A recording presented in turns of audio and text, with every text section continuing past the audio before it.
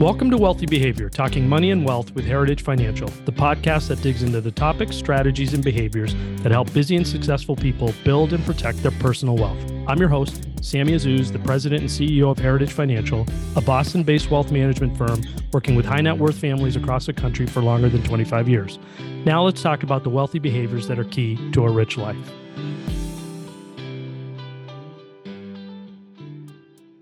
On this episode of the podcast, we have a special guest, Lance Lambert, CEO, co-founder, and editor at Resi Club, which to me has been a go-to resource for data and information on the housing market, which he started recently after years of covering real estate, most recently as the real estate editor at Fortune magazine. Welcome to Wealthy Behavior, Lance. Yeah, thank you for having me. Really excited to be here. Yeah, absolutely. Me as well. It's a very interesting time to talk about real estate. And as I mentioned, I've been following your content for a while, and I think you have a lot of wonderful insight to share with our listeners. But first, maybe tell us a little bit about Resi Club and why you thought it was an important time to start it. Yeah, so I had gotten into real estate data while working at Realtor.com for a couple years before going to Fortune. And I was a data journalist there. And it was really a period in my career when I was planning to bridge out of journalism. I'd been, a Bloomberg reporter and I was planning to get out. And so this was kind of like my bridge out. And I wanted to become a data scientist. And while I was there, I just kind of learned about myself that I wanted to stay in media. And I spent 2 years really absorbed into housing data. And then the next thing I knew, once I had started at Fortune in spring 2020, the lockdowns occurred and then housing started to boom. And so housing kind of pulled me back and I got pulled back into the coverage of housing. Just because there was really a need for people to understand, get good data and good information on housing, and so I just started writing about it and just kind of took off the past 4 years. And so Resi Club is just the next step with that. We're trying to get better information for people on the housing market, more regional data, and then really good insights into the institutional space and the home building space. Yeah, so looking back at 2020, you mentioned real estate had started to boom. What was the reason for that? I mean, was it low rates, people wanting nicer homes during the pandemic, all the stuff that we've heard, or is there something more specific going on there? Yeah, housing demand, according to the Federal Reserve, increased by 300% during the first 2 years of the pandemic. And Wow. while you didn't get that big of an increase in sales, that elevated amount of demand that was out in the marketplace was not matched by an increase in supply. And so the elevation in demand pushed down on the limited amount of supply that was out there and prices overheated. What caused a 300% increase in demand? Well, for starters, during the pandemic, during those lockdowns and the subsequent period, there was 2.2 million more household formations than would have otherwise been expected. Well, that was work from home and remote work. A lot of people who were kind of like at home working with roommates were like, you know what, I can't stand you. I need more space. I'm getting out. And that was occurring across the economy. While at the same time, a lot of households and families were like, you know what, we need an extra bedroom if we're going to be working from home. And then on top of all of that, what accelerated that demand more is the fact that rates were super low. There was a lot of stimulus in the economy. Stocks were ripping. And so all of that helped to create an acceleration in demand. And if you want to try to put a number to it, the Federal Reserve Bank of San Francisco estimates that around 60 something percent of the increase in prices can be attributed to remote work and the elevated demand for space. And it's really interesting because even the places that lost population during the pandemic, I think a lot of these urban cores, they even went up for prices. And the reason being is even though people were leaving those places, the people who remained wanted more space. And Mm. so that's why prices were still able to rise in places where population fell. Yeah, I was going to ask you, was it uniform either across the country or were there winners and losers in types of what you just talked about, city versus suburbs, regions? What was the kind of the impact to different places? Yeah, there was certainly a lot of regional differences. The places that won the most, of course, being exurbs, like the furthest out. Like think about the places where it was really hard to do a commute in, uh, Hmm. like it was kind of like borderline, like would drive you insane.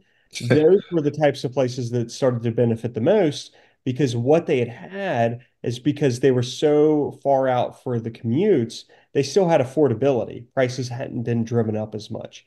And so the pandemic, while it was a chase for space, it was also a chase for affordability, right? A lot of these people who are locked into places like New York City, LA, Seattle, San Francisco, DC, Boston, they saw this as their opportunity to, leave and go get something more affordable with more space and a different type of lifestyle, some of them.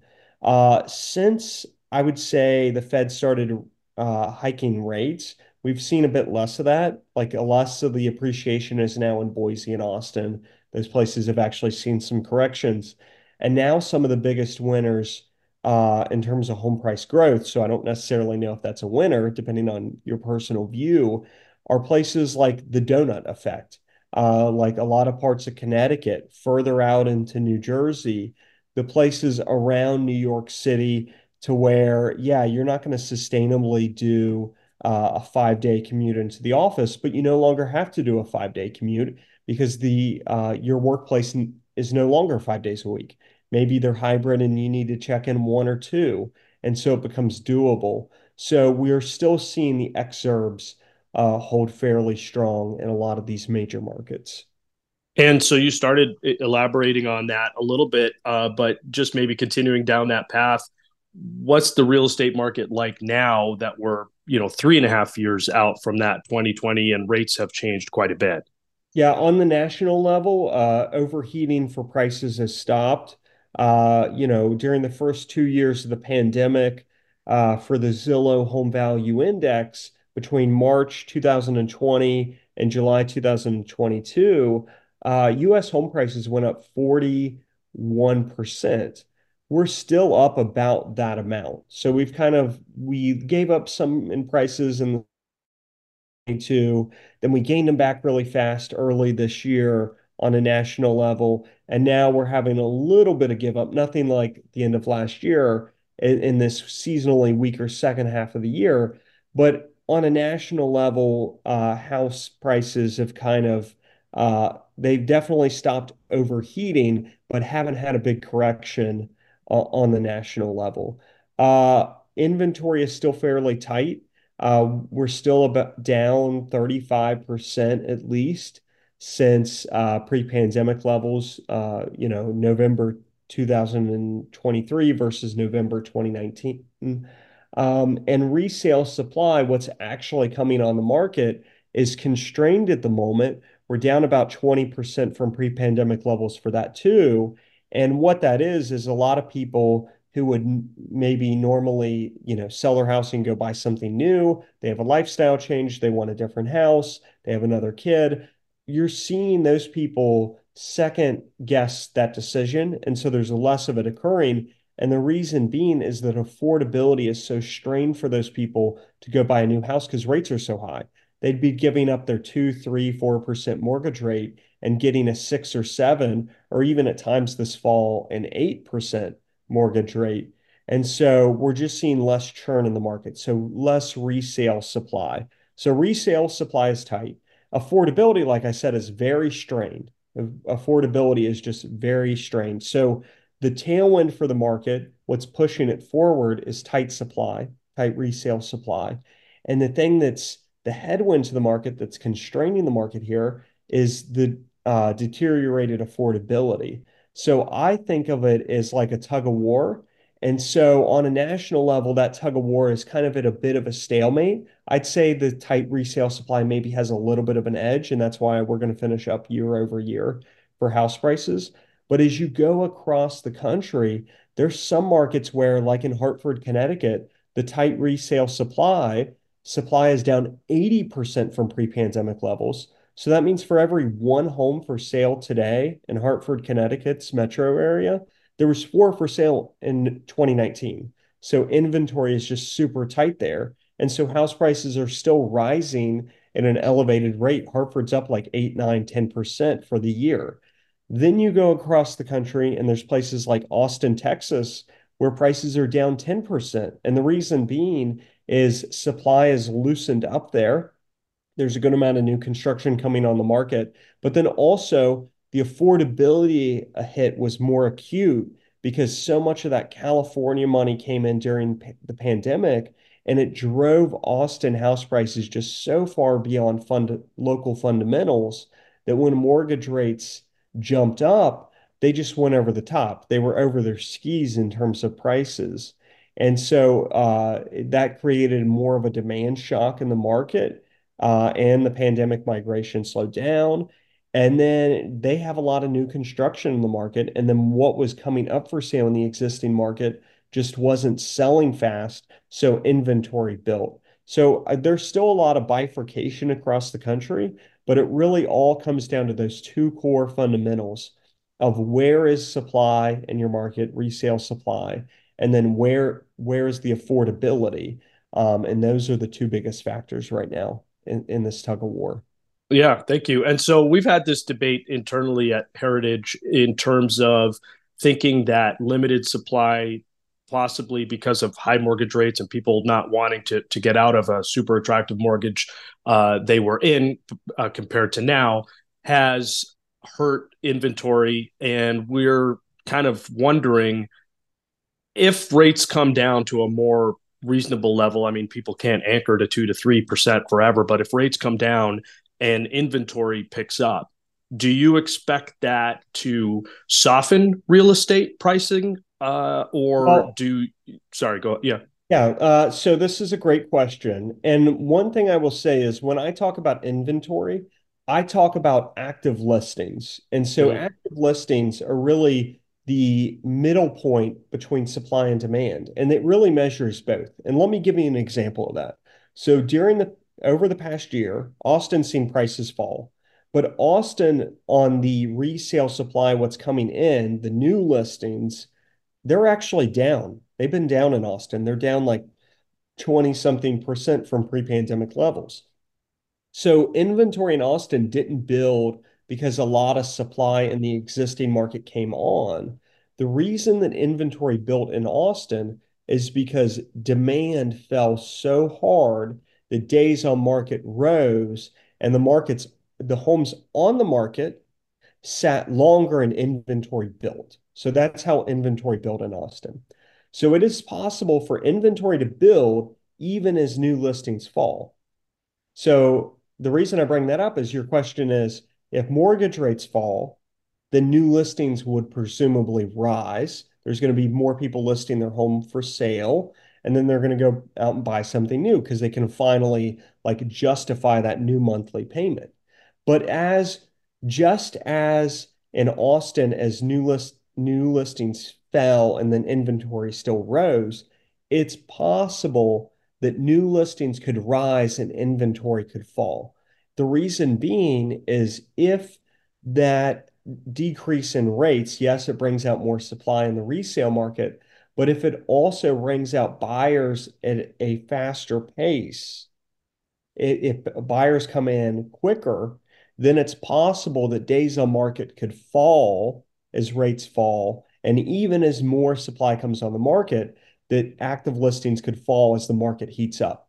Now, I think what could be possible is that just as Austin and Hartford saw very different stories as mortgage rates moved up and active listings and inventory in the markets moved in different directions, I think it's going to be possible that if rates were to fall, and depending on how much they fall, that the results on a local market basis could be very different. And there could be places where supply and inventory builds with the phenomenon you said, more comes on and it kind of overwhelms the market and there's some softening. But then there could also be the places where it's the opposite and it creates more of an acceleration and more heating in the market. So it'll be interesting to see how it plays out. And I'm not necessarily firmly in either camp because I also believe a lot of it's going to come down to, well, one, how much do rates actually move down? because I think there will continue to be a lock-in effect on the market if we don't move down more than where we are today.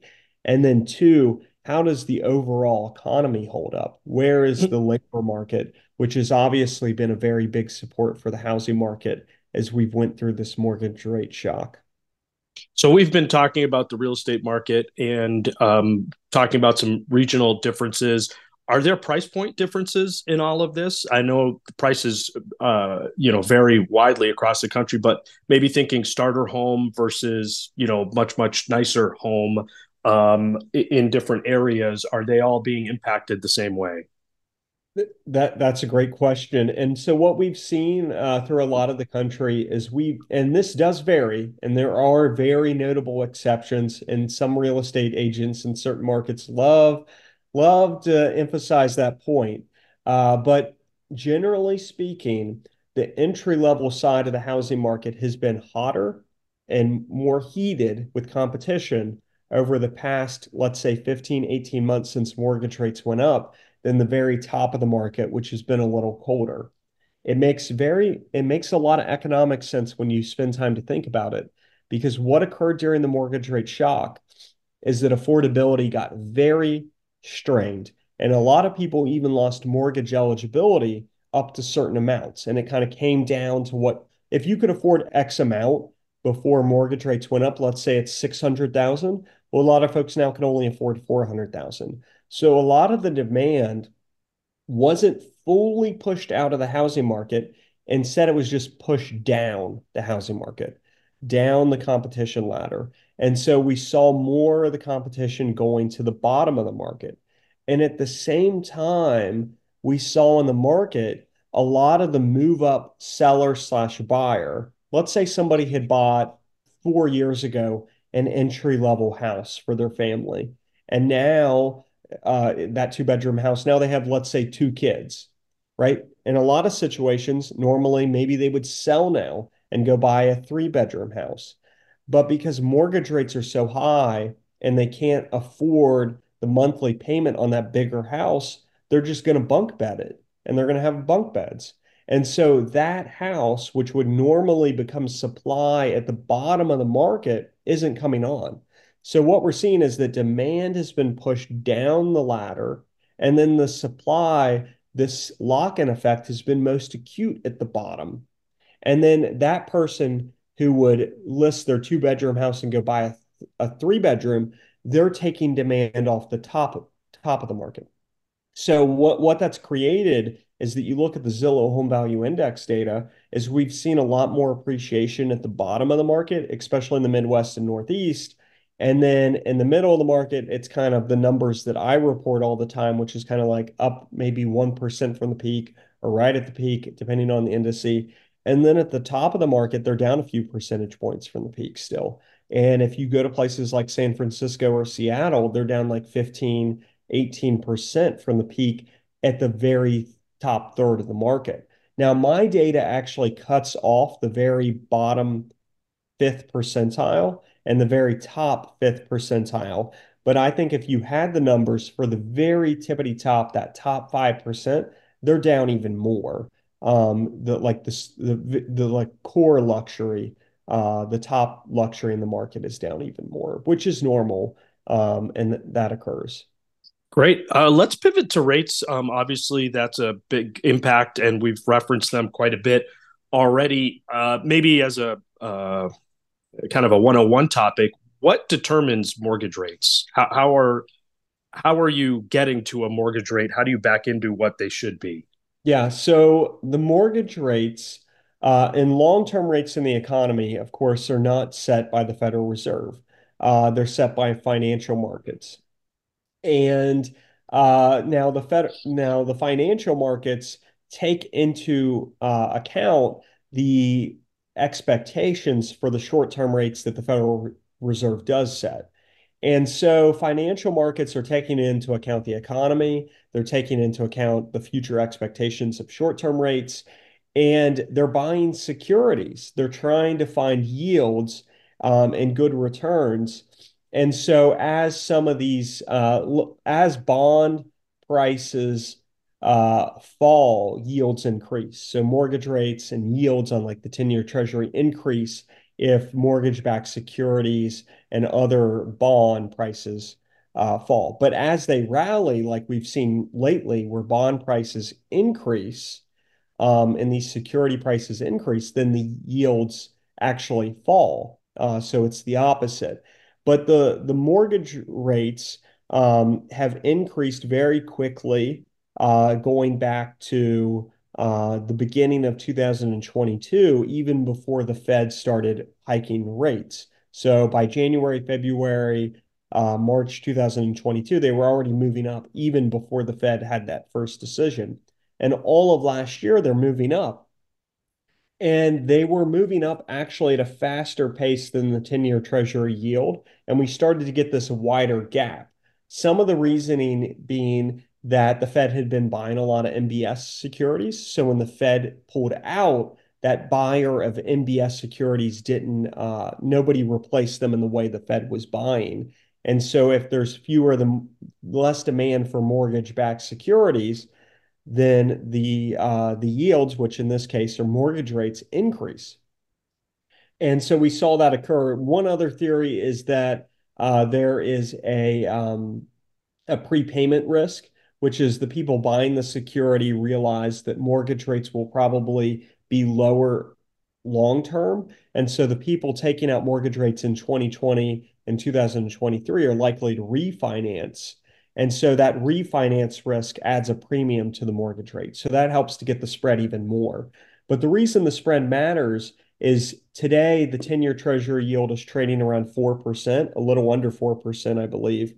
And so if mortgage rates were at the normal spread, then the normal spread is around, let's say, 175 basis points, 1.75%, then the average 30-year fixed mortgage rate today would be 5.75 rather than what it is, which is like 6.64.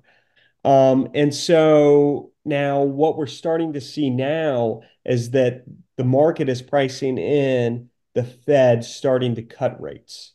So we have seen a bond rally and we've seen yields come down. The 10-year treasury yield, which is now 4, was 5% in October.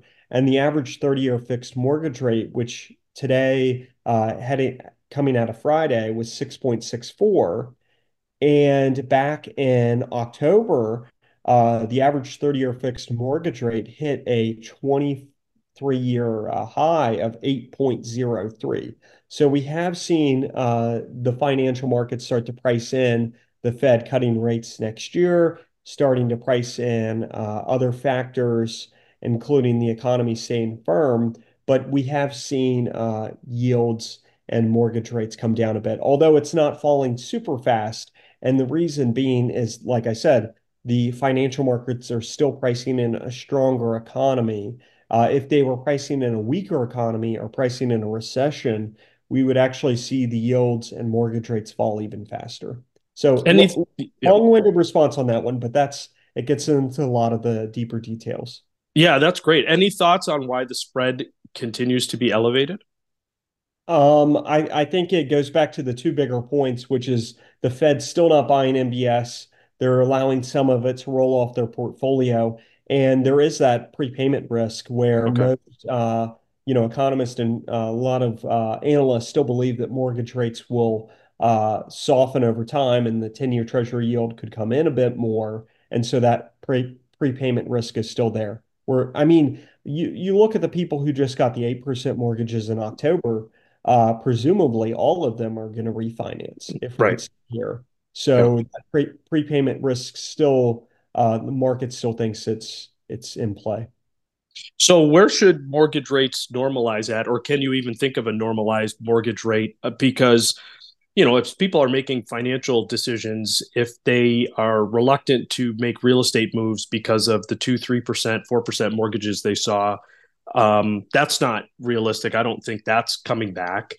But also maybe 7 to 8 is a little elevated. So is it somewhere in between in terms of people kind of making long term assumptions about when they should act in a healthy mortgage market?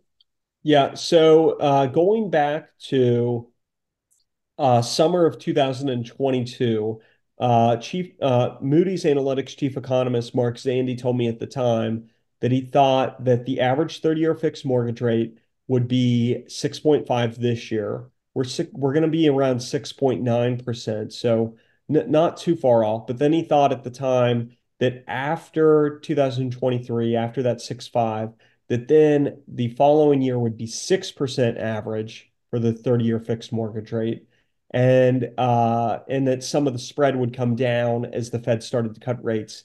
And then he believed in 2025 we would kind of hit into the long-term place he thinks mortgage rates is going to hold, which is 5.5%. So who knows in terms of where mortgage rates are actually going to drift this year, this fall. Of course, we got higher than expected. But in terms of a long term, it does feel like a lot of the experts don't think that we're going back to a two or three, maybe even low fours for and if we got back to like, let's say a low 4% mortgage rate, things could have went terribly wrong in the economy. And so rooting for really low mortgage rates might not be the smartest thing to do. But I do hear a lot when I talk to experts who are in the financial market space that they're kind of thinking 5 to 6, with Mark Sandy thinking 5.5 for the long term where we kind of hover long term. That makes a lot of sense. And you mentioned earlier you think they do need to come down a little bit more for, was it housing affordability or for just for more activity to hit the market? I think if you want to get housing, well, so this October, when mortgage rates hit 8.03 for the average 30-year fixed mortgage rate, that was the worst affordability levels in 40 years, going back to when mortgage rates were like double digits in the 80s. So actually, a 11% mortgage rate in the 80s was not as bad as an 8% mortgage rate today because prices are so high now relative to incomes. So affordability just got very deteriorated recently. And to get us back to a historic norm, it would take a long period of incomes outpacing house price growth. But then, most importantly, if we could just get mortgage rates down from 8 to 7 to 6 to maybe 5.5%, that would do a lot to push us back to an affordability level that is more reasonably historically speaking. And then that market would probably be a place where some of the people with like 3% mortgage rates are like, you know what? I'll list my home and go buy something new. I know this 3% mortgage rate isn't going to last forever, but my kids can only stay in bunk beds for so long. So you potentially could see some of that as rates come in. And so affordability improving through rates coming down makes it into a bit of a healthier market in terms of transactions. What have builders been doing these last few years? Have they taken advantage of these elevated prices, or are we not building as much as we typically do, and that's contributing to the elevation? Yeah, so builders have done well. There's very tight resale supply, and during the pandemic, there was such an overheating on demand that the absorption level, so inventory on the market, what was active got absorbed, right? So it got very, very tight, and we got under like 60% below or 55% below pre-pandemic levels for active listings and inventory. And so builders were in a sweet spot during the pandemic where they had more demand than they had supply, and they were selling really far out. And so their home sales were very high. Of course, completions got slowed down because of the pandemic, supply chain issues that were kind of gumming it up, having to wait for windows this long or garage doors 3 months longer kind of slowed them down. But what they occurred because they had so much pricing power is they achieved margins that were the highest they'd ever achieved. Builders were more profitable during the pandemic housing boom than they were during the 2000s boom. They just had complete control. And fast forward to mortgage rates moving up last year, mortgage rates going from 3 to 4 to 5 to 6 to 7%, everybody was worried about the builders. But what the builders did is they had really high margins. And yeah, they did start to see rates move up fairly quickly for a bit, but they took their high margins and they used them to make affordability adjustments. So in some markets, that meant outright price cuts.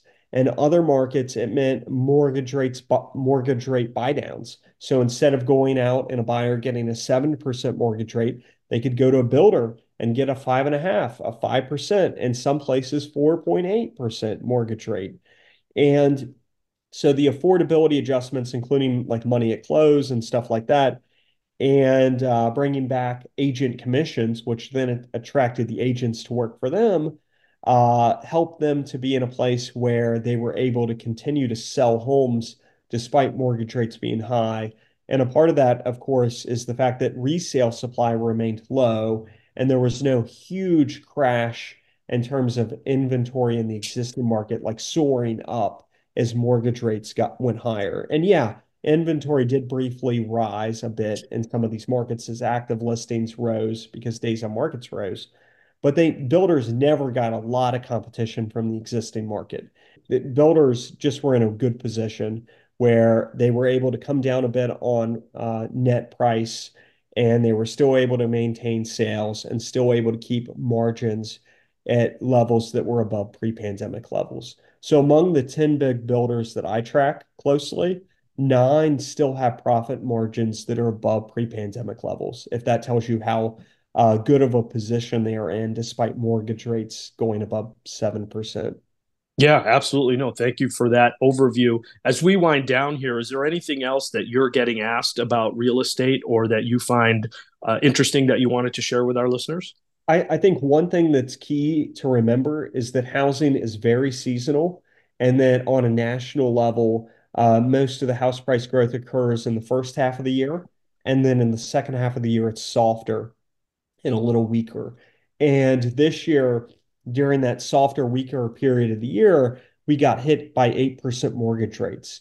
So the market started to have a bit of a negative reaction and more acutely in certain markets, especially like Texas and some parts of Louisiana. But as we move into next year, we're going to move into the stronger seasonal period of the year. And some of these markets, like Hartford, Connecticut, they still have very low resale supply. And so they're going to be in a position where they're probably going to get they're going to get some appreciation and it's going to be competitive in some of these markets. And so I think the thing that I'm going to leave people with is that housing can vary a lot by market, but if you have good inventory data and you know where active listings are moving in your market, you can read ahead of time to see where short-term prices are going to go. So where can you get really good active listing data? Well, ResiClub, housing trackers, where you can come in and see 3,000 counties across the US, 800 metro micro areas, and you can go and see how much is inventory up over the past month or down, what's the change over the past year. And then the core metric, the most important metric, is how is inventory in your market right now compared to pre-pandemic levels? So December 2023 versus December 2019. And the further away you are from 2023 in terms of you're down more, the more likely pricing heading into 2024 is going to be accelerated. And the more you're above pre-pandemic inventory levels, the more likely your market could be one that sees a correction next year.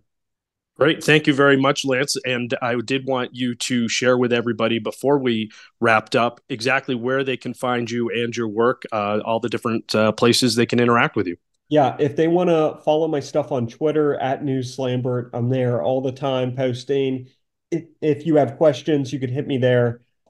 If they want to see ResiClub's work or subscribe to our free daily newsletter, they could go to ResiClubAnalytics.com. And there you just type in your email and you get the free daily newsletter. Of course, we also have a premium product that has the housing tracker data that I'd mentioned, and that's $150 a year. Great. Thank you very much for your time today. It was a very interesting conversation about a very timely topic, and I appreciate your generosity with our listeners. Yeah, thank you so much for having me on.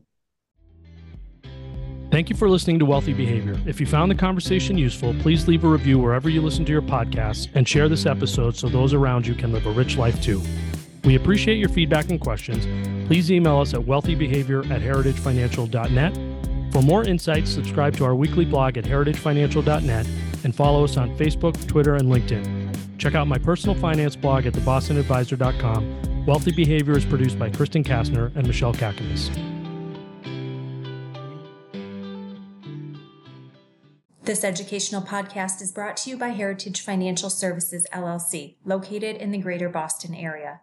The views and opinions expressed in this podcast are that of the speaker, are subject to change, and do not constitute investment advice or a recommendation regarding any specific product or security. There is no guarantee that any investment or strategy discussed will be successful or will achieve any particular level of results. Investing involves risks, including the potential loss of principal. There has not been and will not be any compensation exchanged between Heritage Financial Services and podcast guests or recommended resources.